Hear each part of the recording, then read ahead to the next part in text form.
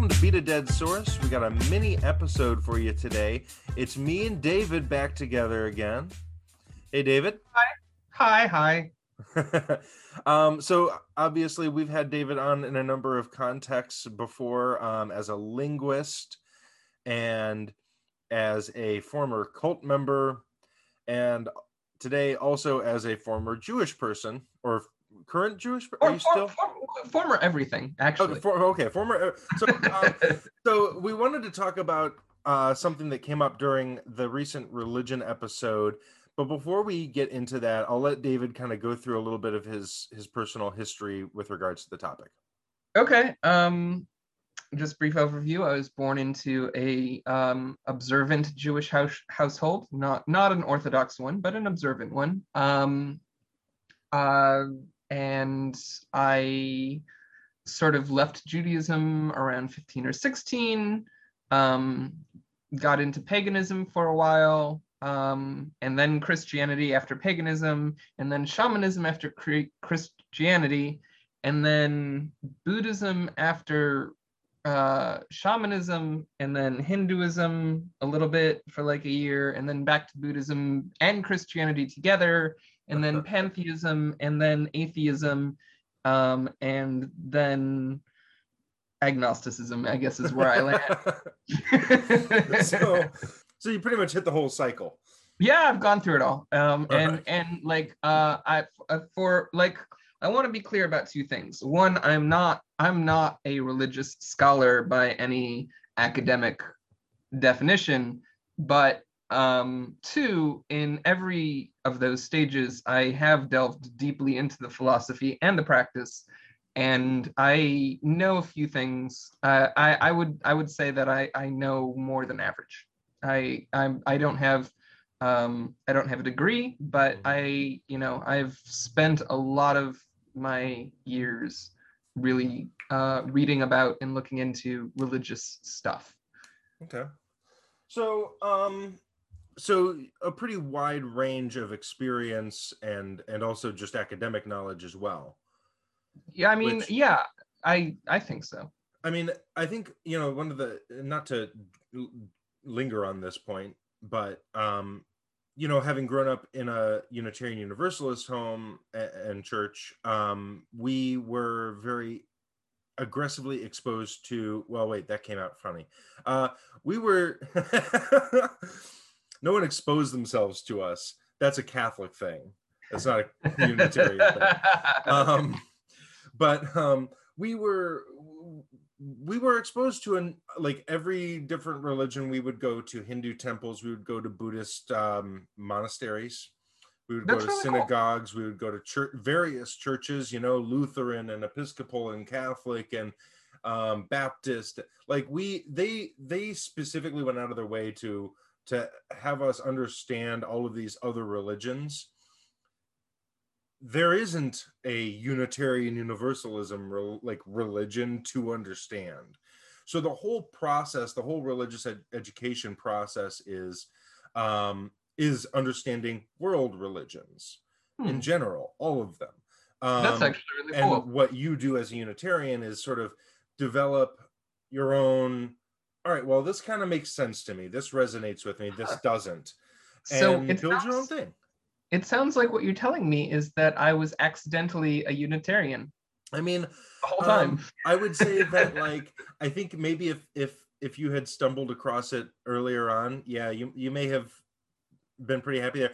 I think you still might. I don't know if there are any in Korea, but I mean, these days, in my current iteration, I'm not interested in a religious community anymore.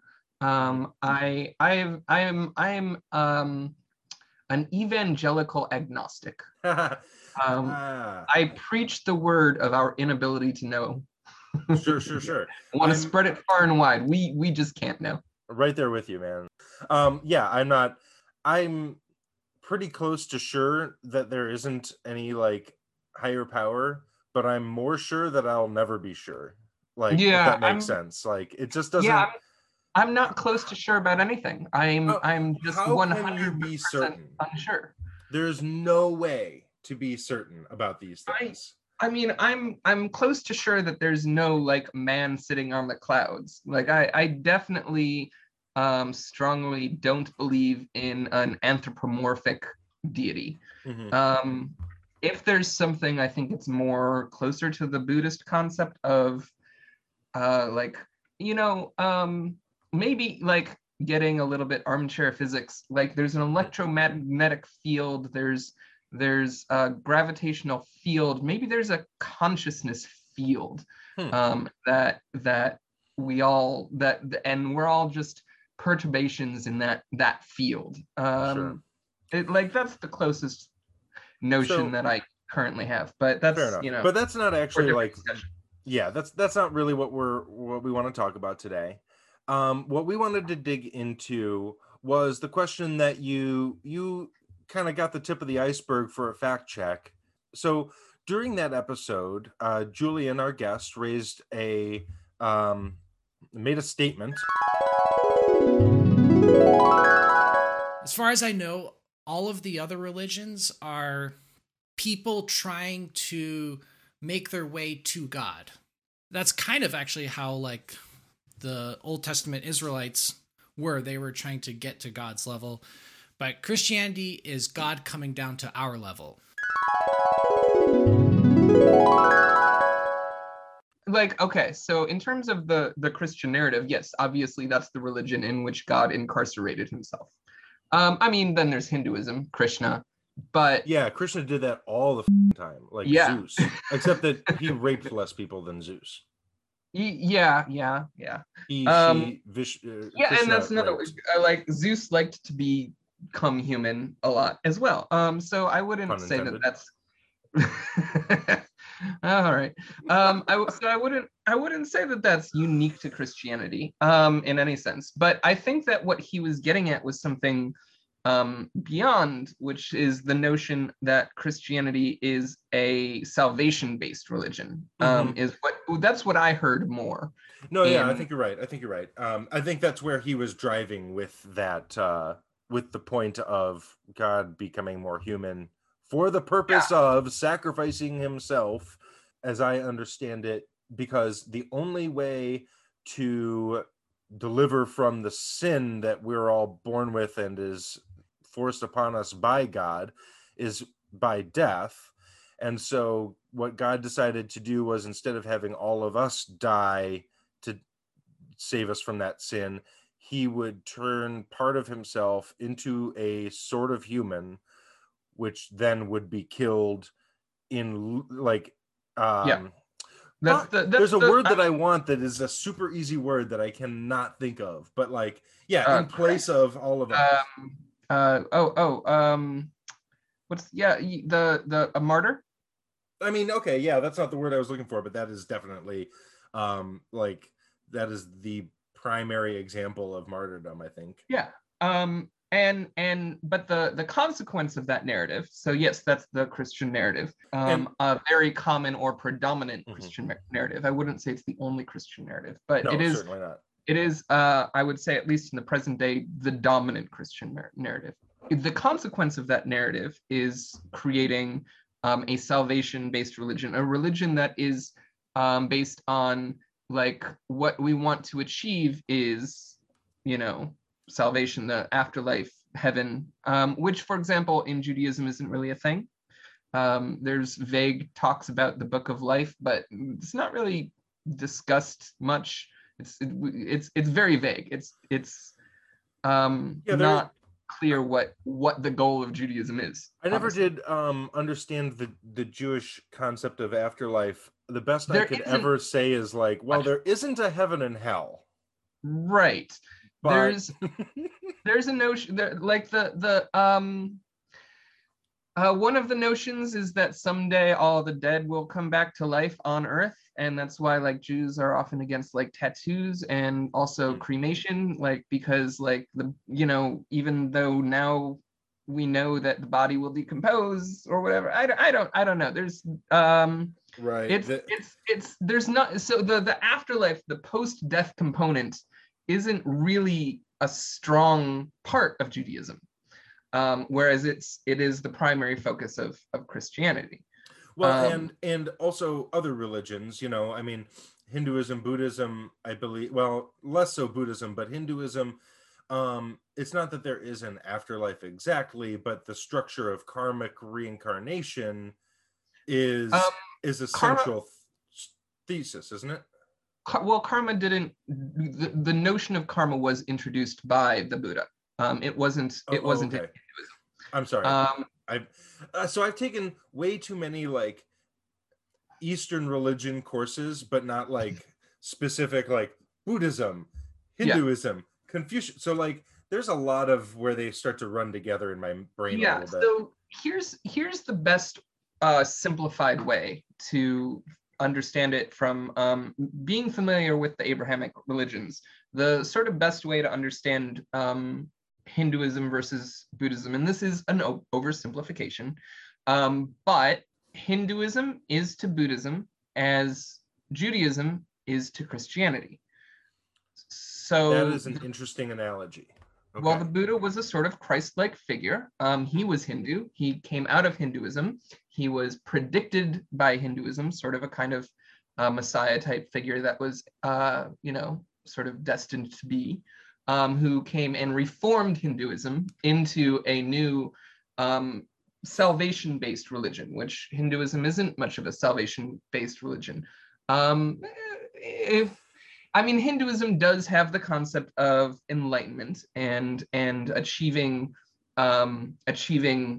nirvana. Oneness, nirvana. Yeah, even though that word isn't used in Buddhist. Hinduism. Yeah. That word is more Buddhist. But yes, so like Hinduism talks about. They talk about they do, if I remember correctly, and maybe I'm thinking of Buddhism again, they do actually have a concept of heaven, but it is very different from the Christian concept of heaven in that it's not a final destination. It's just like another plane of existence that you could be reincarnated into. No, you don't get reincarnated into it. You achieve it. There are 14 worlds or lokas in existence. 7 of these realms exist above the plane that humans exist on. The highest loka is Satyaloka. This is where Brahma, or the supreme consciousness, exists, free from the fetters of birth and death. The dimension under that is known as Tapaloka. This world is inhabited by immortal beings who are personifications of knowledge. They are beings of great purity and can access Brahmalok, the realm above them, with great ease. Under this level is Janaloka, where realized beings live. These are souls who have complete and unhindered access to the material world. They can travel to any place at the speed of thought. Then comes Maharlok, the abode of great sages and rishis. These are beings who through long periods of tapasya have become greater than the devas themselves. Following this, there is Swarglok, a world that is often mistakenly assumed to be heaven. This is where deities like Indra exist. It is also home to various sages and Gandharvas. Mythological accounts show it as being on top of Mount Meru. Under the Devas, there is Bhuvarlok. This is the realm of the sun and the planets. It is also the plane where life-supporting atmosphere exists. This level is inhabited by semi-divine beings who may occasionally become part of the human world as well. Under all these dimensions is Bhulok, the 7th plane of existence. This is where human beings live along with all the other species of life. In addition to the earth, Bhulok is said to contain millions of other worlds as well. But the shift that Buddhism really makes is that in Hinduism, it's more like, some people will get this and they're like very special. That's where the caste system partially derives from, although that's very complicated, and I don't want to say that too much about that without my Indian friend here to give me corrections. The shift that Buddhism really takes is it takes it from like it really dedicates no, you should spend your life trying to achieve this, versus Hinduism, which is more like, some people will achieve that, that's cool. And Buddhism is more like, here is the set of practices, how to get to there, how to escape karma, because karma is a very misunderstood concept. it's not just like, you know, I punched somebody in the face and so I'm going to lose my parking spot. It's a constant or even cycle. like, oh, I was a dick in this life, so next life I'm going to come back as like a squirrel or something. Like, it's not even as simple as that. It's not as simple as that. It's much more complicated. Compounded over all of your lives. And well, literally what it means is it means the cycle. It means being stuck in the loop. Whether and it's doing good things too. It's doing good things, and so I have, you know, some good perpetuation, or I do bad things and I have some bad perpetuation, but both are equally undesirable. Karma itself, the notion that you're stuck in the cycle of perpetuation, the goal of Buddhism is to escape that. It's not even about doing like good things to get a higher or whatever. Like, it's it's not, you want to have the whole karma, wheel itself is karma. What you want to get out of. Exactly. Yes. It's not about doing good or bad things. It's about doing these things that help you, that aren't moving you to a different spot in the cycle, but taking you out of the cycle entirely. Exactly. Yeah, 100%. That's the central thesis of Buddhism. That is definitely something that I think would be really tough for like a Westerner to understand. I guess, you know, it makes sense why that is so misunderstood here in the West. Yeah. Anyway. Yeah, no, it is a very different notion. So it's not consequentialist. Right. Which so and I keep interrupting. I apologize. You were talking about this comparison: Judaism to Christianity, Hinduism to Buddhism. Yeah. So I mean, Jesus was a Jewish rabbi who was born into Judaism, raised in Judaism, and then reformed Jewish philosophy to a point that a whole new religion started. And that's basically what Buddha did. He was a Hindu born into Hinduism, raised in Hinduism, a Hindu priest isn't the right word, but a lecturer, speaker, sage, yes, who then reformed Hinduist thought enough to the point that a new religion started. So it's a pretty decent analogy. And again, I would say, similar to Christianity, that Buddhism is salvation focused. And all right, so salvation means something different. Yes, definitely. All right, so let's talk a little bit about that concept, because I think that's really central to this conversation. Salvation, understanding that with Eastern religions, it's definitely it's something different entirely. One of the things that that Julian kind of brought up in there is this idea that, first of all, that other religions are trying to are giving you ways to be more godlike, right? Or to get you closer to the divine in some sense, right? Obviously, he frames it in a very Christian-centric way because that's the tradition he comes from. Yeah. And we won't begrudge him that. But extrapolating, right? Most of these religions are very focused on, here's the things you have to do to be more divine, to be more holy in some way, right? And what I would say is that even though the current dominant view of Christianity is belief focused, historically, it's not. Jesus himself, the Gospels are about, here's how to be godlike. You have to, forgive other people and give away everything you don't need to those who need it more. Turn the other trees that don't give you fruit. That story, by the way, as much as I love to make fun of it, the actual lesson in that story is believe in yourself. Believe in your own divinity. Literally, how to be godlike. After he curses the fig tree, he says to his disciples, any of you could have done that. If you look at that mountain and tell it to jump into the sea, if you truly believe that it will, then it will. You have the power, the same power that I have. You can have that power if you believe in yourself, if you believe in your own divinity. So I would literally I'm gonna have to try that. Yeah, I have tried it. It's really hard.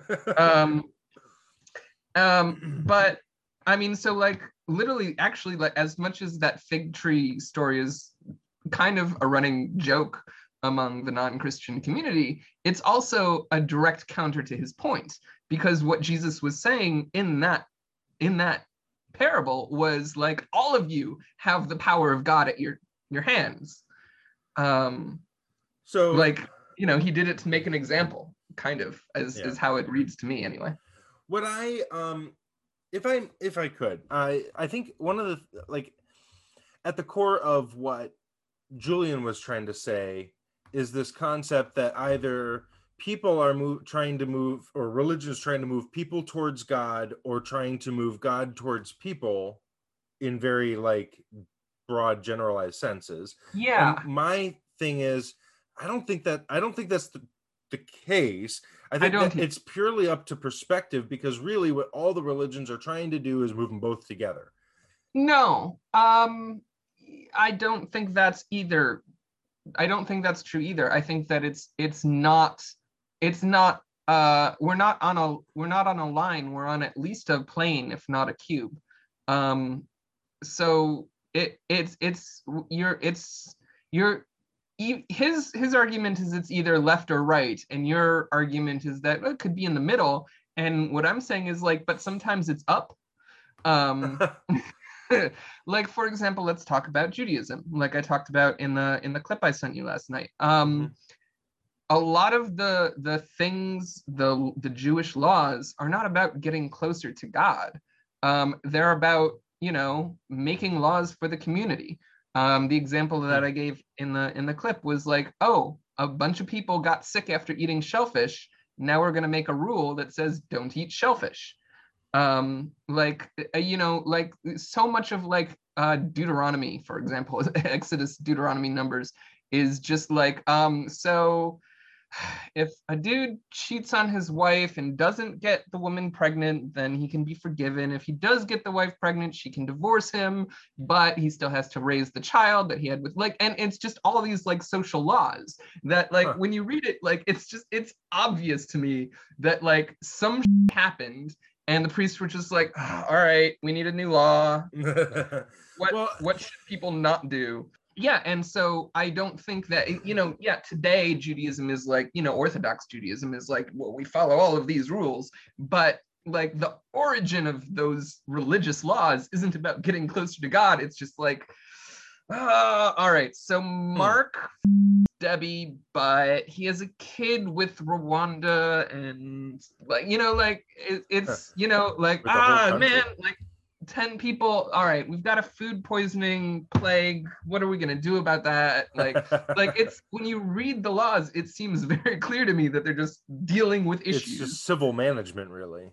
Yes, civil management. And so, yeah, it's not about getting closer to God or bringing God closer. They're God's people, and they've got to deal with all of these civil issues. So it's not left or right, it's up. One of the other things that stands out to me about when you're looking at stuff, Deuteronomy and Numbers and some of these laws and the text of these old religions, is just how regionalized it is. Like, so much in, for example, the Old Testament or Torah is like specifically geared towards a culture in a deserty or like, Mesopotamian kind of climate, right? Whereas if you look at Chinese religions or South American religions or African religions or Scandinavian religions from those times, it's all very, there's so much that's based on the place that they live, the animals you see in those books, the landmarks, the fact that like they don't have holy sites all around the world, it's just in that one area, is like, I mean, weird. I would say almost except for Buddhism and Christianity, most religions seem to me to have a pretty heavy basis in what you called civil management. No, that's unfair. That's overbroad. Well, I mean, even so, like, you think about the Greek together. the Greek mythologies and stuff are stories that are ultimately, they're told to instruct people on like how to live, and we're not I don't talking think about so. how to be godlike, No, I but don't just like think the that, like, right way to treat people. well, um I don't agree that the Greek mythologies were about how to live. I think that the Greek mythologies were mostly about explaining nature. there's a lot of that too. Every aspect of nature is personified. We That's have fair. the personification of storm, the personification of ocean, the personification of love, the personification of drunkenness. You know, the Sure. personification of communication. That's also a huge component. Fair, absolutely. I think it's the primary component in the Greek one, which the Greek. kind All of, right, so not to go too far down this rabbit hole, but like the Greek mythologies are a little bit tough because every town basically had their own. yeah, well, yeah, I mean, they so had like their it's there's so freaking many, and there are, and they all have different variations, well, and here's so it's a little interesting tricky. thing I want to point out is that it's not that dissimilar to Japanese Shintoism. Yeah, I don't know enough about it. I've again only kind of peripherally looked at Shintoism. Basically, and I would say that, like, to me, in my explorations anyway, and this is where I kind of disagree with you a little bit about the regionality, is that I think that there is a pretty common thread in a lot of sort of in not in all, but in a lot of the ancient religions, Native American sort of shamanism type, even though that's way too broad of a brush. There's, you know, hundreds to thousands of different religious ideologies in the native times, but just in the broad way we understand it, the romantic way that we understand it. Greek mythology, Egyptian mythology, Shintoism. What we have in so many of these polytheistic religions is just a breakdown into personifying every single thing. So for example, in Shintoism, there's the notion of the Gami, which is it translates basically to God, but every single thing in nature has its own Gami. So there's the god of this tree, and there's the god of that tree, and there's the god of this river, and there's the god of that rock and that pebble and this cave, and, you know, every single thing has its own Gami. So what you're saying is, just because, like, the assumption there always is that no matter where they travel, everything has its own Gami anyway. Yeah, which, I mean, to me gets sort of back into this notion of what I brought up earlier, the whole like consciousness field, which is this idea that there is a consciousness component to material existence, and that, you know, on some level that little pebble exists in its own self and has some level of experience, not necessarily a human experience, but some spiritual existence, right? And that every material thing does. Every tree, every river, every mountain, big, small, collective, or individual, has its own spiritual essence. And in Shintoism, and I would argue in Greek mythology, those religions are more focused on, you know, appreciating the essence of all of the different individual things versus, you know, monotheistic religions. And if we're going to do a religious divide, I think it's less significant to talk about going to God or God coming to us. I think it's more significant if we talk about God as a unifying factor or God as a whole bunch of different individuals, which, by the way, that's the interesting part about Hinduism is unique in that it does both. It has the Brahman, which is the all God, and then also, like, yeah, no, every other thing is also its own God. But they're all Brahman too. Brahman is all of it. And that's kind of cool, I think, about Hinduism, is that they're like, yeah, no, there's one of everything, and then everything is one of itself. And so, like, Hinduism is unique in that it manages to be both monotheistic and polytheistic simultaneously, which I can't say is true for really any other religion to that extent. Yeah, not that I can think of. you shared with me the Julian said this, and there's a couple of things I want to say about it. There's actually a whole lot I want to say about it, but we don't have time for all of I want to say. Actually, specifically about like this notion of Buddhism specifically, and his talk about Christianity provides a path to be with God, even now in this life, to be in His presence, to be one with God. No, that's Buddhism, dude. That's what Buddhism isn't about. Reincarnation. Buddhism is about escaping reincarnation and literally becoming God. Like the drop returns to the ocean. You came from God. You're a raindrop, and all you want to do is get back into the big pool of water that is God. Like that's Buddhism. Is the whole goal of Buddhism is to get back to being with God. So like you understand one very common interpretation of your religion very well, clearly, but you don't understand the other ones. Not at all. And yeah, no, bhakti and karma don't go in the same sentence. I'm sorry.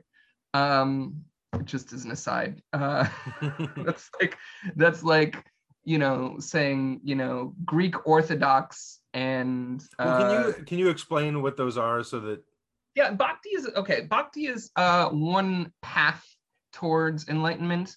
Karma is like a thing that exists. It's the cycle that enlightenment is trying to get you out of.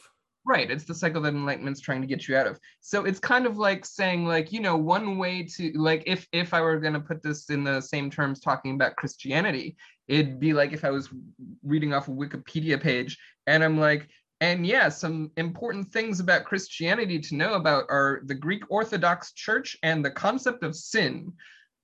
Like that's like not, they're not. It's like when Donald Trump talks about economic things. Like yeah, he says like words that have to do with economics. That's fair. Yeah. But like nah, there's no understanding there. Yeah. Yeah, no, bhakti is a sub philosophy. So there's four main ones, and I only remember two of them. Basically, the bhakti path towards enlightenment is, and my Indian friend would have so many corrections for me on this. If any Indians are watching, I'm sorry for butchering Hinduism. But the bhakti path, oversimplified for a Western audience, is the idea that you get to enlightenment through devotion, through just like, you pick your God, whichever God, the God of, luck, or the God of this lamp that's in front of me, whatever, and you just love it so much, so purely, so intensely, so completely that your love purifies you completely. It's called a yoga, bhakti yoga, which yoga means practice, a way of getting there. Another one is called Raja Yoga. That's the one that I practiced when I was in Hinduism, which is getting to enlightenment via meditation, which is the one that Buddhism came out of.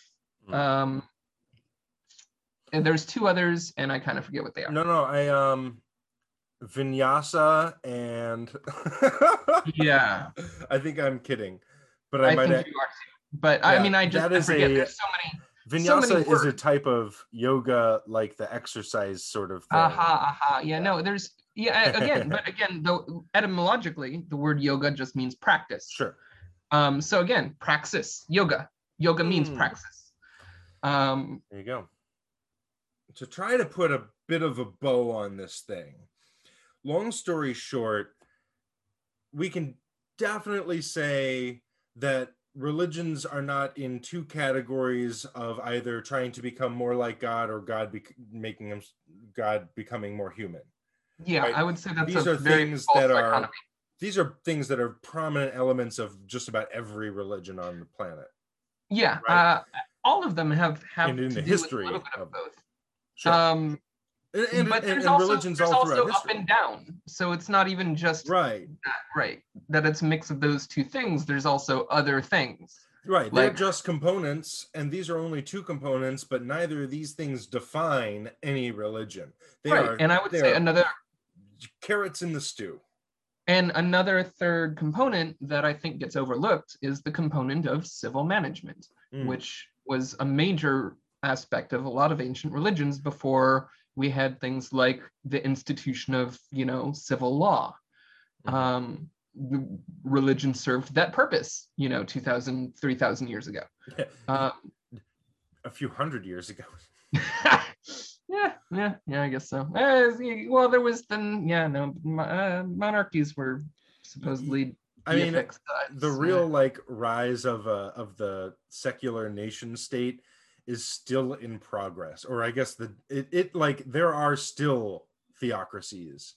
Yeah, and there's about to be another one as the Taliban takes over Afghanistan. So.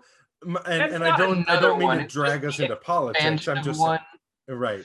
But just to make the point that religion is still, I mean, even here in America, we still have this debate after 250 years of saying no religion in the government. We still have to do this debate all the goddamn time because religious people feel, well, I don't want to go. I always say I don't want to go too far down this road. I'm going to go down this rabbit hole because religious people believe they have the answer to the most important question in life, which is the question of everything in life, and believe that everything should fit that. And while they may be a little tippy-toe about pushing it on people, and they may try to be more polite about it, we have to understand that, I mean, at the very least here in America and the relationship between Christianity and America is that the Christians want Christian law in America. Yeah, they might not be willing to say it out loud, but that's what they want. Some of them do. Some of them do. Plenty of them do. But many of them don't. Pat will say, Pat's a Christian, and he has said many, many times on the podcast that I don't think that we should have laws based on religion, but he'll want to have laws based on morality, and his morality is based on his religion. Right. And there's a little bit of separation, but anyway, okay, rant over. And that's the way the cookie crumbles. I think you said one thing in there that I want to touch on. Very interesting. One good thing. No, I mean, you said a lot of things. There's one thing I want to touch on. Yeah. I want to touch on this notion that, you said something about because they think that they have the answer. And I think that that's at the heart of a lot of this. And it's not exclusive to the religious. I have the same complaint about very evangelical atheists. They're so certain in their belief of nothing. Yes. And they're really convinced that they know, and you should know too, and you're stupid if you don't realize that there's nothing. And I think that's what bothers me the most about any of the people, is that there's lots of religious people that aren't so evangelical and Gnostic. There's lots of religious people that are like, I believe in Jesus or Buddha or whatever, but I don't really know. And there's, lots of people that are like, I think there's probably nothing, but I don't really know. And I think that's the good way to be. What bothers me is anybody who's like, oh, I have the answer. I know the answer. No, dude, no, you don't know the answer. You can't know the answer. But we want to know, right? It's harder to allow yourself to say man, there's a universe instead of no universe. That's weird. I don't know why that happened. That's scary. And a lot of people want to comfort themselves with having the answer. And I think that's the one thing that all the religions, and including, devout atheism, have in common is there's just a whole lot of scared people that want to be able to say I know. And sorry, but you don't. I don't. No. I mean, you may have a pretty solid idea, but you always have to be open to being wrong. There's no matter how, oh my my kitten is demanding attention.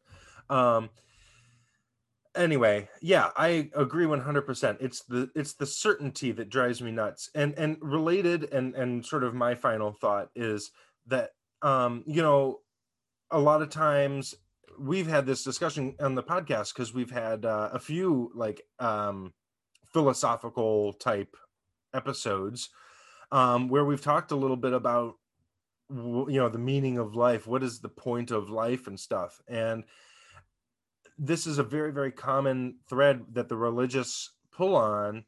They say, well, if there's no, you know, God with a grand plan or anything, like, what's the point of this? And why do you assume that there is one? Yeah.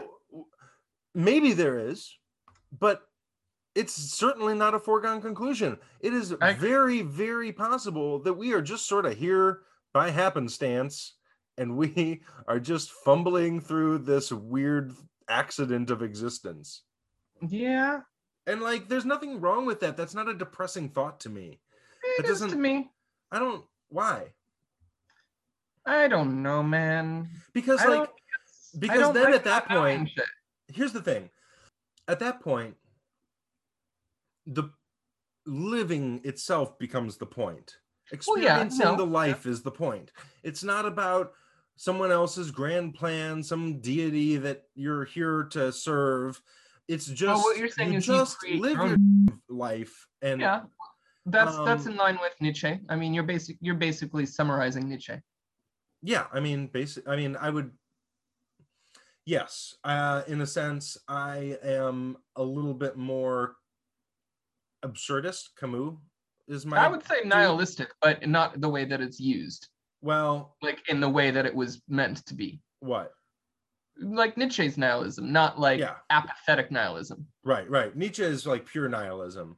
Yeah, but which like, is what I'm talking about right now. But I'm talking like in a broader philosophical sense. I identify more. You're talking about in the positive way. If there is nothing, if there is no meaning, then everything has meaning. Yeah, exactly. That's actually the actual original meaning of nihilism. Right. That meaning is a product of ourselves. Mm-hmm. So, which is where I land because ultimately, I mean, I have my opinion about whether there's a higher power or not. And my opinion is no, but I might be wrong, kind of thing. Like, but if you are of the belief, if you are of the Nietzschean notion that we create meaning, then that's the down to the left, right, or up. Is that it's not about coming closer to God or bringing God to us, but about creating God ourselves. Yeah, with a lowercase g, sure. Yeah. Yeah, absolutely. I like that. It's the down. I like that because I'm down with it. Whoa! Okay. All right. You have any final thoughts? Everybody should read Nietzsche. Good thought. Even if it's a little bit overdramatic sometimes. And for those English speakers, he's talking about Nietzsche. Okay. Am I saying it wrong? Or? I don't know. I have no idea. It's a German name, so I've only really seen it written for the most part. I always hear it Nietzsche, but I think Nietzsche. I have no idea. I have never met the man, so I haven't had a chance. Well, to ask. He's dead. Right. Exactly. He's dead, and we killed him. All right, on that rim shot, I'm gonna say thank you so much for taking some time to really flesh out this concept, because I know it might not be wholly satisfying for people to hear. Basically, we say, yeah, it's not that easy, and just leave it at that. So this has been a nice little fact check deep dive. Yeah, I had fun. I always have fun talking about the most difficult to talk about things. Well, like the more messy and complicated, the more fun I have discussing it. Absolutely. If it was easy, where it wouldn't be fun. Yeah. You know? All right. Well, thanks a lot, and have a great night. And I'm going to have a great morning. Okay. And time differences are funny. Yeah, that's true. They are. Take it easy. All right, later, man. Thanks for listening. There's going to be lots more episodes on religion to come, so don't worry. If there's any topics that you'd like to hear about in particular, feel free to email us at beatadeadsource@gmail.com or hit us up on Twitter or Facebook or Instagram or whatever you prefer. If you'd like to help out the show, you can do so by sharing it with a friend or by contributing financially. Thanks. Hope you enjoyed it. Excuse me. I had to fart. Sorry.